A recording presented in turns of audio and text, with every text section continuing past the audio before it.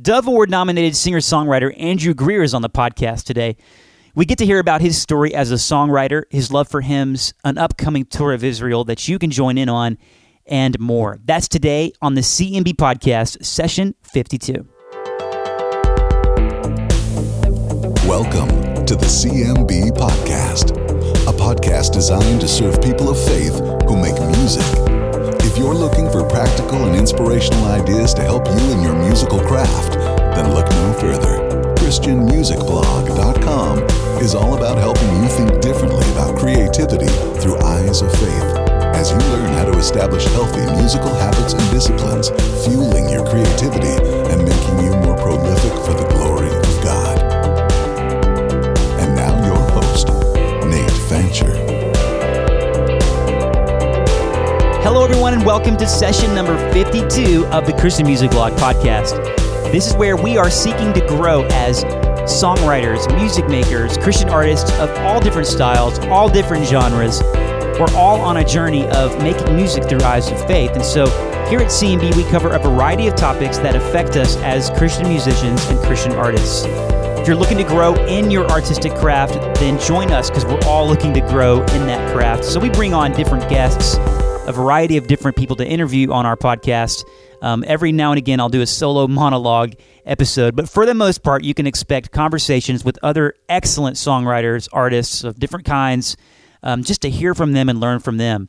If it's your first time checking out our podcast today, I invite you to go over to ChristianMusicBlog.com/gift, and I have a gift there just for checking out our podcast today. It's my way of saying thank you. And so head over there again. That's ChristianMusicBlog.com/gift. Well, it's great to be with Andrew Greer today. He is a singer-songwriter based out of Nashville, Tennessee. He's released 2 full-length albums. His last album, Angel Band, the hymn session, reached number 2 in the contemporary folk chart at Amazon. And Andrew, awesome to have you on the podcast. Really, really thankful for you to be on today. Yeah, thanks for inviting me, Nate. Yeah, man. So why don't we start with you and your story as a songwriter? How did you fall in love with the craft and art of songwriting? Well, I was kind of a late bloomer when it comes to songwriting. I grew up loving music and was classically trained in piano and grew up loving songwriters. My parents are from Louisiana, and my oldest brother's kind of was a hippie in the mid-'90s when it wasn't cool to be a hippie, and loved all these old records before records were cool too. With like Peter, Paul and Mary and Simon and Garfunkel and Bob Dylan, of course. And then that was mixed with a lot of Motown and soul music, Zydeco. My mother grew up in New Orleans. And so I always had these really distinctive influences, but didn't really necessarily incorporate them into my own musical output, I guess. And when I got to school at Belmont University in Nashville, so grew up in Texas, moved to Nashville to go to school at Belmont, that's really in the practice rooms there at Belmont is where I first began thinking about maybe putting some of my own lyrics into song. But I still was not thinking of any kind of, I never wanted to be a singer-songwriter. That was not my trajectory as a musician.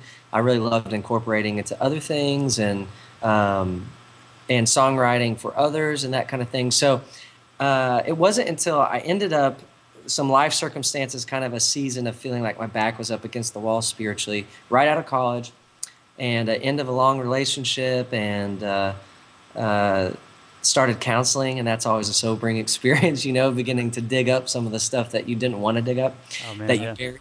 And anyway, so in some of that kind of spiritual wandering and doubts and fears, I took to the road and went out to Wyoming for about 6 months just to backpack and to enjoy some solitude in nature. And that's just where I naturally find it easiest to commune with God. I'm a kind of a busybody and type A, so it's easiest for me to relax when there's very few distractions around, and I love nature, I love backpacking. So I went out there and I met the owners of this old lodge that Buffalo Bill Cody, who's an old Wild West figure, had built circa 1900 to entertain all these incredible, it was incredible. Wow. He entertained all these guests like Teddy Roosevelt, some extremely famous Wild West and American figures. And they owned the lodge but didn't tour it or anything. And so it had an old upright piano in it. And they learned about my history in music, and they gave me a key to it and said, anytime you want to go use that, you can. And what a specific gift. I went out wondering where God was in the details, if he was in the details, if he was even really present. And then to have a detail like that kind of fall in my lap. And I went in there thinking an old upright piano in an uninsulated lodge from 1900, there's no way that's going to be playable, right? Yeah.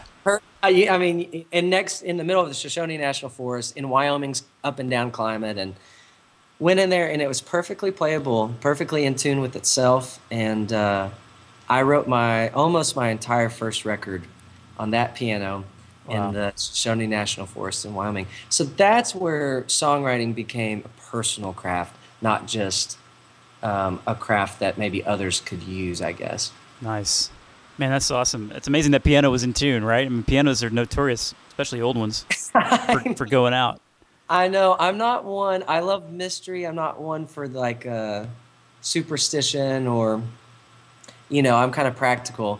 But I would definitely say I went out to Wyoming a very wounded person, and I think of that piano as one way that God was helping soothe those wounds. So it's awesome, man.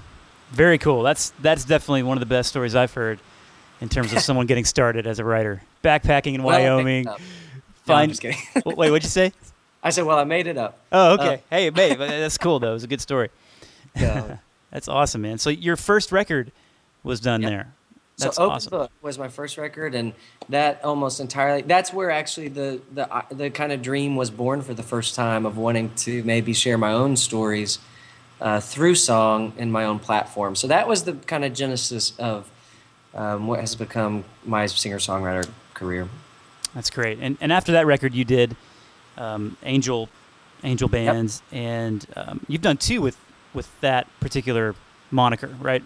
Yeah, Christmas, I love that word. Christmas one, and then your the hymn sessions, which is beautiful.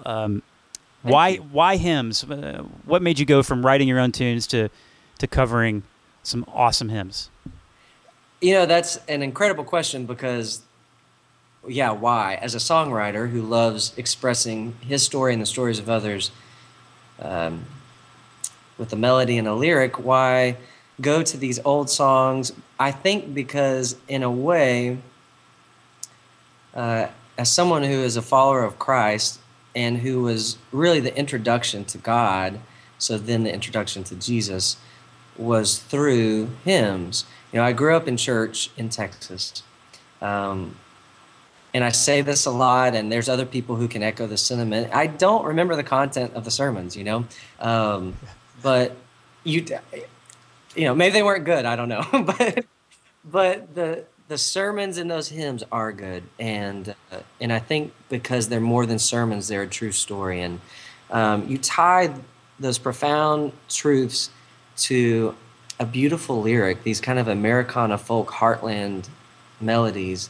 You tie that lyric to a melody, and it has a way of kind of taking it from your mind. Maybe I got the content in my mind from the sermon, but it made its way to my heart through those hymns. And so those hymns, in a lot of ways, feel very personal. They feel like my story in a lot of ways. And so though I didn't write them, being able to put my own spin on them, while keeping, I'm a purist, so while keeping the melody and the heart of that hymn, the historic part of that hymn, keeping it true. I didn't add a lot of bridges. I didn't quite do the modern worship thing with it. And it's done in that folk rootsy style. Yeah. But I did write a couple verses that I maintained the original melody, hoping that someone would just listen and think, that's the third verse I never sang. It's funny you're saying that. I think Jesus paid it all. Mm-hmm. Did you do that in that song? Because there was a verse in there that I was like, I don't know that verse. Yeah. That's cool, man. Yeah. That's very perceptive. Yep. I did that in hoping that it would feel original to the tune, That was awesome, man. And I loved some of the YouTube videos that you did as you were, promoting that record, and very well done. And this is perfect to segue into your Hymns for Hunger project. You've been doing this for a couple of years with Cindy Morgan. Tell us how that started. I know that you're friends with Cindy. You were friends with her before you guys started doing that. How did you guys come up with this concept, and where is it up to this point? Because you've been doing it for a couple of years, right? Yep, almost. We started in the fall of 2012, and we started just as Hymns for Hunger was going to just be a tour. We both had these kind of Americana folk hymns records out. We were friends. We had done some. She does a duet on my hymns record on "Turn Your Eyes Upon Jesus," and sang another verse that I wrote, kind of thinking of her voice and our friendship. And so we were doing some promo dates around that record, doing the duet. And she was like, we're friends. I've always wanted to do kind of hymns. And, she took a little time off from touring when she had her kids. And now her kids are getting into their teen years and more independent. And so anyway, we were like, we want to go to all those churches with the pews, those churches that maybe don't get a lot of shows. And so if we can work that out, financially, make it all sound, let's do it. So we started emailing back and forth about titles for the tour. And I like to write a lot, and so I used some kind of funny alliterations in there just for fun. And Hymns for Hunger was in this long list of titles. It was not serious. It was not heartfelt. and and she emails back immediately, Hymns for Hunger, that's it. And I said, well, that implies a whole lot that we haven't talked about, and Yeah. she started talking about her experiences, she and her girls and her husband, their experiences with the food pantry in a rural community just outside of Nashville where they live, and how they began to see neighbors coming in who were responsible folks, maybe one or two parents who had both been let off from their jobs and were literally having to make the decision between the electricity and food on their table. And these are people, again, who know what it is to work for their families. So she said, this is poignant because it's hitting home. So we began doing some research on hunger just in the Nashville area among our local folks, and that opened up to where we understood more of the statistics nationally, but in local communities all over the country. And so we wanted a way that the hymns could be a generator for all these local efforts. So we go into towns all across cities, all across the nation, who already have this local awareness and organization that's working on behalf of their community, and we just work as a generator to raise money, to raise awareness as well. Awareness is a huge deal. There's a lot of people, when you and I were kids growing up, our elementary school food drive could fill the pantry. Now it can't. And so some of it's just letting the neighbors know that their neighbors are hungry. It's not a lack of people wanting to help. We're just a generator to say, hey, there's help, and it's needed right down your street. And then also, everything from clothes drives to food drives to going to rescue missions. And we're basically this generator for wherever and whatever the need is. We try to stay a bit unspecific so that we can be specific when we go into the local communities. So yeah, we just take our ukuleles and our banjos and our mandolins and we always have a piano set up, and us and a couple of the players go out and just try to help. Yeah, tell us more about that, like the types of shows that you were playing. You were playing in non-traditional venues. From the looks of your website or the one at hymnsforhunger.com, the videos that you guys did, Yeah, a lot of churches, like I said, the pew churches, kind of mid-sized churches down, and a lot of, we end up playing at some missions, in some food lines. We try to pair up, like even when we're doing a big show, that we'll end up in maybe some larger venues or mega church type things. And we always try to pair that up with, if their organization, let's say, is a feeding ministry of some sort, then we try to also coincide the show with maybe the day that they're actually feeding that afternoon. And so we go and we'll play, for the folks who are being fed and who maybe we invite them to the show, but maybe they don't always feel comfortable coming in that environment. So we try it, we really want, music is such a universal language, right? And sometimes there's just circumstances in life that do cause these divides in just the way we look or the way where we feel comfortable, the environments we feel comfortable in. So we try to bring the music to as many places as possible. And you know what? We thought at first that might be difficult, talking to management about it and stuff. How do you keep the wheels turning on something like that? And it's funny because that's not been even an issue. It's just interesting how when you kind of give yourself over to something a bit bigger than yourself, it tends to take care of itself, even That's for awesome. practical people like us, Yeah, it's really, really, really cool. And I noticed at your site or at the tour site, the dates that you're currently involved with are raising money and awareness for Nicaragua, something going on there. So can you tell us a little bit more about that? Yeah, we have partnered with some friends. So we wanted to have some sort of international angle to go with the Hymns for Hunger, but we wanted it to be personal as well. The whole tour feels personal to us. And so we have some friends here in town at the organization Food for the Hungry, and they said, you know what, we've got some new community development projects in Nicaragua that we really need specific help with. So at each show, we do a pretty traditional child sponsorship appeal. We've had hundreds of kids that have been sponsored through those shows, and those kids sponsorship, those child sponsorships really are representative of those communities. That's the link from us to that community, from us here in the States. And we've gone to Nicaragua, and I'll be going back again this summer to really see what's happening there. And Food for the Hungry, I think by nature of the name, we anticipated that we would go and hand out food, right? We actually didn't touch one bit of food as far as handing that out to people. What we realized is that the community development projects were much more holistic.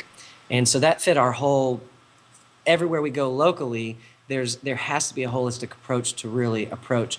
Hunger is just a surface scratch to some deeper issues. And that's the same in poverty anywhere. Yeah. And oftentimes that's linked to education, that's linked to resources for identifying the resources that are at the adults' fingertips to be able to create a living, and a sustainable living for their community. And so the footprint's very low, and we just hope to be a part of that low footprint. It's really a partnership rather than it's facilitating, but it's more of this partnership. And so anyway, it's just a really cool experience that we've had in seeing those communities grow in that partnership. And eventually we will not be a part of that partnership anymore. Those will be communities that are completely self-sustaining through these partnerships. So, yeah. That's really cool. I mean, hearing you talk about that, I'm just, like you were saying, these are big issues, much more than just hunger. But and I love seeing your perspective of how you're just kind of seeing that you're one piece of the puzzle. And far too often I wonder if artists try to jump on and bite off more than they can chew. You know what I mean? I don't know. Well, we're by creatives, and you know this, as creative types, our hearts, I think, are sometimes bigger than our organizational skills or ability to commit, maybe even. And so, but we all play pieces. We all play roles. Sure. And it's important. And, artists have such a unique ability to tell a group of people all at once. And that's why it's a viable thing. But, I think music is very closely related. I think it's very relational. And so I think musicians, we always have to be mindful of how music can help achieve this bigger picture. It's the prayer of Jesus, it's the on earth as it is in heaven. And how can we utilize our life's work to actually pray that prayer? Yeah, very good. Yeah. So at the time of this podcast recording, we're just the day after Easter 2014, and this last weekend we had posted a video on the blog of you and Jenny Owens and this beautiful cover of Via Dolorosa. Well done, man. Thanks. Well, awesome. We were a bit scared at first, right? Who wants to take on Sandy Patty? And then, but second, because I always grew up knowing it as her song, and I felt like maybe that would pigeonhole some things. We discovered that well, one, as we listened to the song and began to interpret it, practicing it one day, we realized it's a beautiful lyric and an absolutely haunting melody. And written by an old songwriter guy named Billy Sprague. I don't know if you know that name, but he had his own kind of folk CCM thing when folk wasn't cool. And anyway, and then we know Sandy and thought it would be kind of a cool tribute to her as well. But what we learned is that it's really kind of universal lyric. There's tons of people from a lot of different backgrounds and knowledge of music and Christian music or no gospel music, and who know that song or sang it maybe in their youth choir or whatever. And it's just a poignant reminder, he walked that road for you and me. That's the heart of it. So yeah, and speaking of that road, Literally, you and Jenny are going to be going to the Holy Land next February, next year. That's correct. Tell us about that. Tell us what doors opened there. What's it all about? Yeah. Well, February 9th through 18th, 2015, Jenny and I are hosting a trip to the Holy Land for 40 folks, and those sign-ups are happening now. We just announced it a couple weeks ago, and what we want it to be is a time of, we've never been to the Holy Land, either one of us, and so we are anticipating it with, whoever will end up actually going with us. And our good friend Andrew Lyon, he works a lot with NGOs and ministries and organizing international trips, came to us and just said, I think this would be, we're currently writing a book on that is Old Testament heavy for Thomas Nelson, and it's releasing the same time frame next year. And so he knew that, and Andrew did, and he kind of talked to us about, wouldn't that be cool to kind of intro that book a little bit over there, as well as be able to do some music. And we do a lot of acoustic music, which is just easy on international trips, and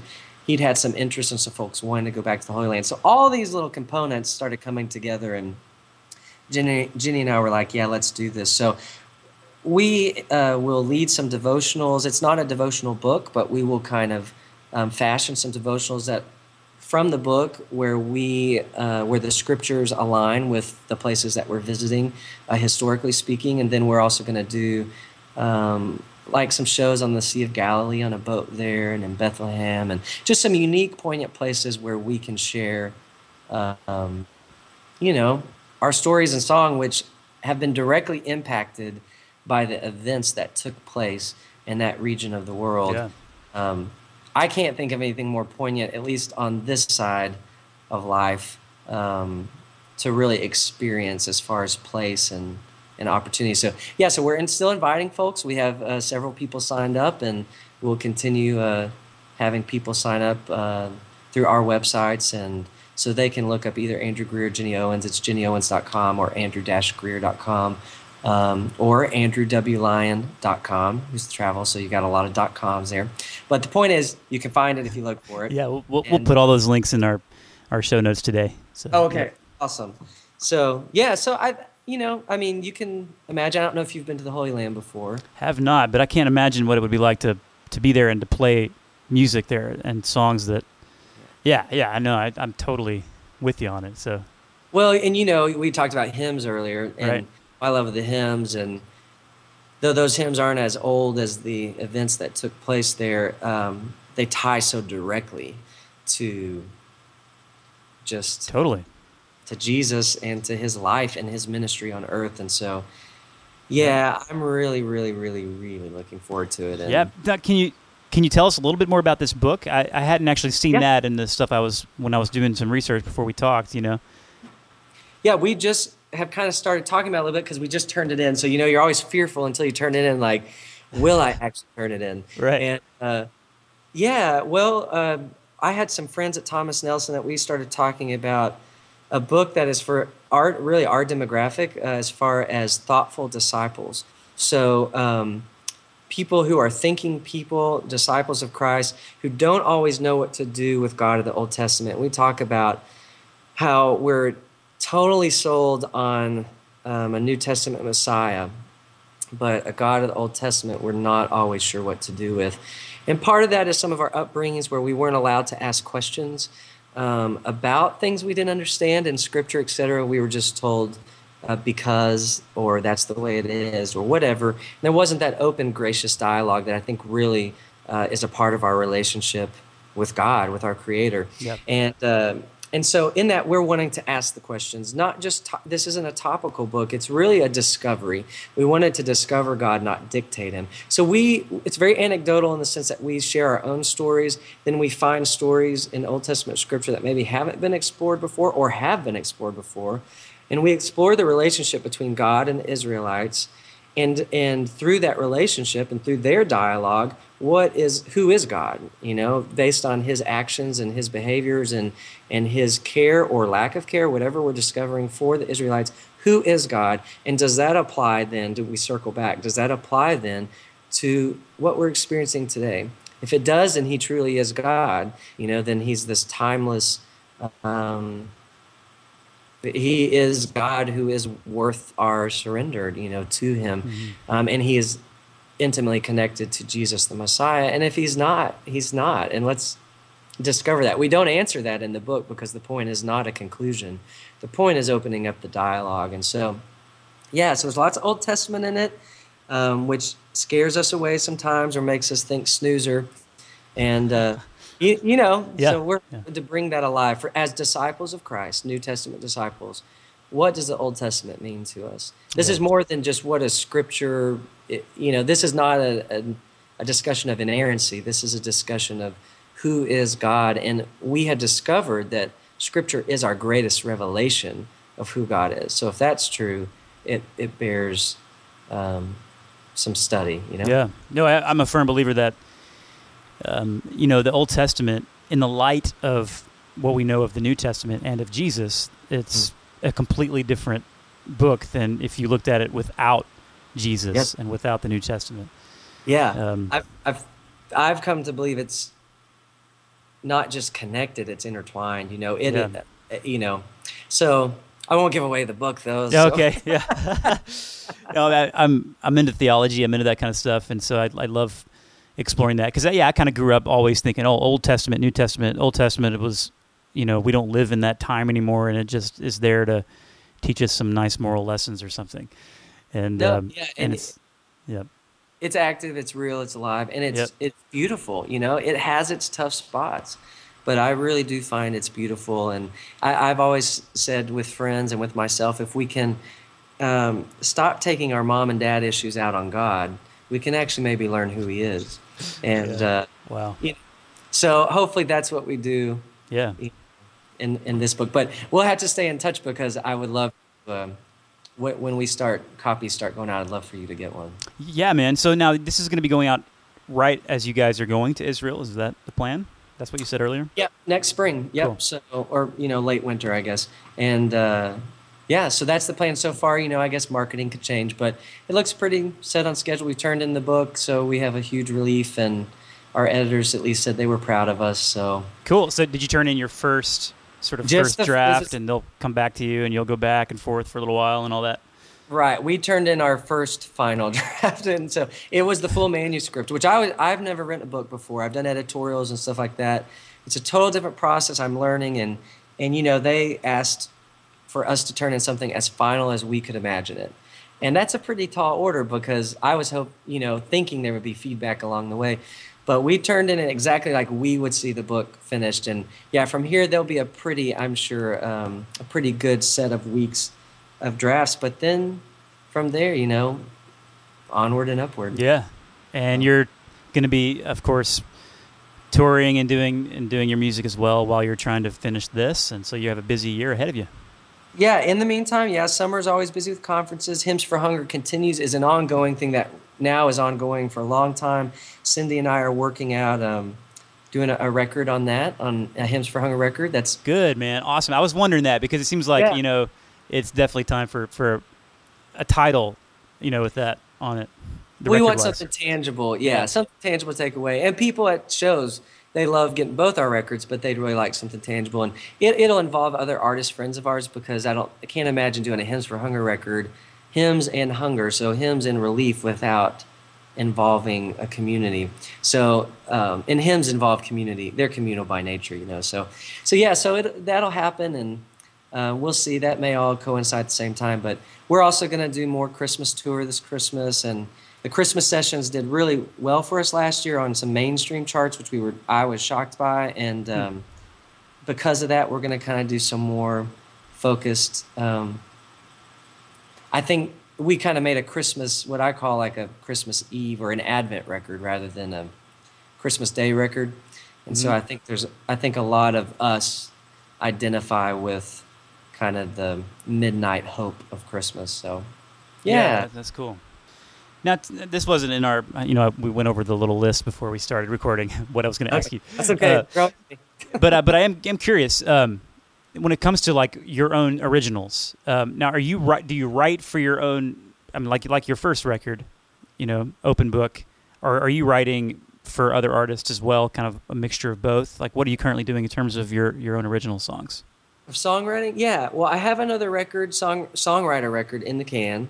So it's just a lot of other things have come up since that are important and kind of take priority as far as the schedule goes. So that's looking like it won't be till 2015, and it'll be kind of for my own audience and benefit. But I always write. So I still write for myself, but I do a lot of co-writing, which has just happened over the past year or two. Cindy, my relationship with Cindy has really opened me up to a lot of writing. Cindy if people don't know, Cindy Morgan is a name that is on a lot of records. She writes for everybody and anybody. It's just had huge cuts in both Christian music and country music, and I really love the craft of songwriting. So I've ended up writing a lot more because of her, and those are beginning to take shape to start to show up on other people's records. So that's a very much a part of music that I want to encourage and massage and foster. I love the idea of other people cutting my songs, and I've always, been honored by that. And so I would like for that to grow and grow and grow. And honestly, being now a Nashvilleian, and having grown up in Texas, I would like to get a first country cut at some point. There you go. Yeah, come on. Yeah, totally. I mean, just as make my brothers proud. That's awesome. Yeah. Oh, it's been great having you on the podcast. It's been great meeting you, man. Before we go, why don't you just leave our listeners who are artists, they're songwriters who are starting out themselves, leave them with some parting words of advice. What would you say to them? Sure. Well, I would say we're all always starting out. There's always new ideas and new creativity and new launches, and so everyone's a novice at all times and sometimes an expert, So I think just the courage to really explore your creativity and your art and understand its place in the beginning and then grow from that place, And I started out very local and I'm still very regional in a lot of ways, but really fostering, I feel like I grew my gift in the beginning among a very kind of niche community of folks. And I feel like that really benefited me in them because they're still my core. And there's times where things hit well and there's times where things just flop. And guess what? That core is still there and they're still supportive and they're still encouraging and they're still buying. And so I think it's really important to just be patient with the craft. I don't believe that age dictates much. And, I'm 30 now and I know we're not past our prime by any means, but I have studied, I like to observe and study other people's careers, and there have been people at 35 and 40 and 45 really digging in with an audience for the first time, though they've been working their craft for a long time. Yeah, and a lot of times, those artists are the ones I'm drawn to the most and have the most profound things to say. So just making time to grow it and to be patient with it, but also to begin to expose it right where you are. And I don't know, every audience is important. Every person is important, and sometimes you'll go to a show that hasn't been promoted well or whatever, and it's a small audience, and that can be discouraging at first when there's, 50 people in a 300-seat thing or 300 people in a 2,000-seat thing. It all looks the same, and to remember that each of those, what an honor for someone to show up and listen and have that relationship. So music is relational, and I would say how can it spawn, more relationship, and then you're probably going down the right path. That's great advice, and yeah. What's that? I said nothing practical, but I think it's awesome. I mean, just patience, and that. Yeah, I don't know. I can't really add anything to it. I don't know why I'm even trying. So go for it. Hey, go for it. Man, it's been awesome having you again. Thanks for coming on our podcast, Andrew. Now, where can folks find you online? You mentioned andrew-greer.com, which we'll have that link in our show notes. Twitter, Facebook, all the rest.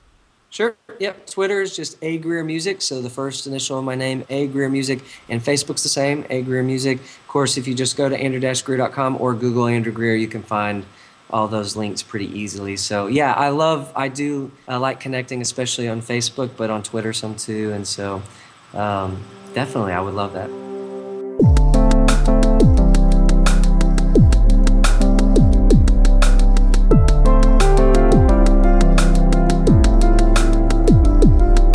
today's show notes, head over to christianmusicblog.com/52.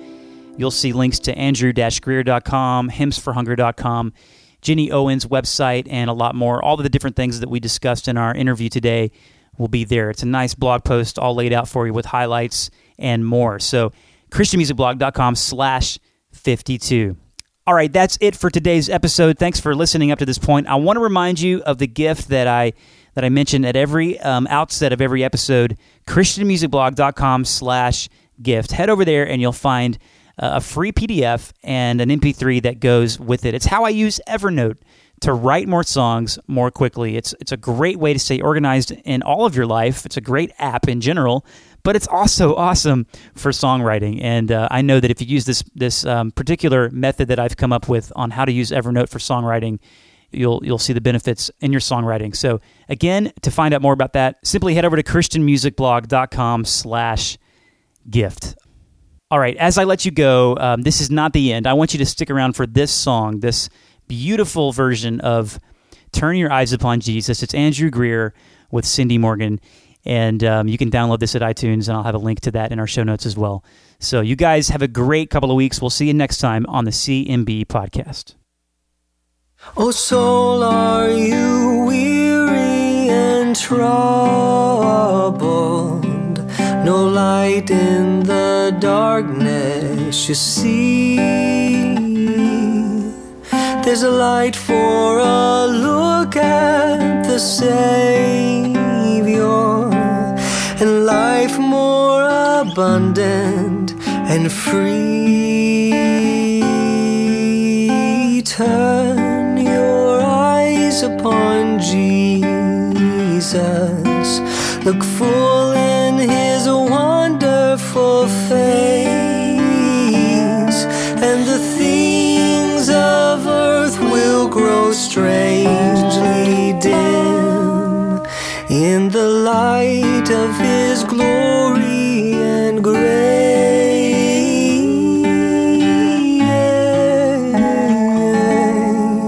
Though death it shall come in one moment, forever in him life we share. Though my bones they're anxiously groaning, my soul has not one single care. Turn your eyes upon Jesus, look full in his wonderful face, and the things of earth will grow strangely dim in the light of his glory and grace.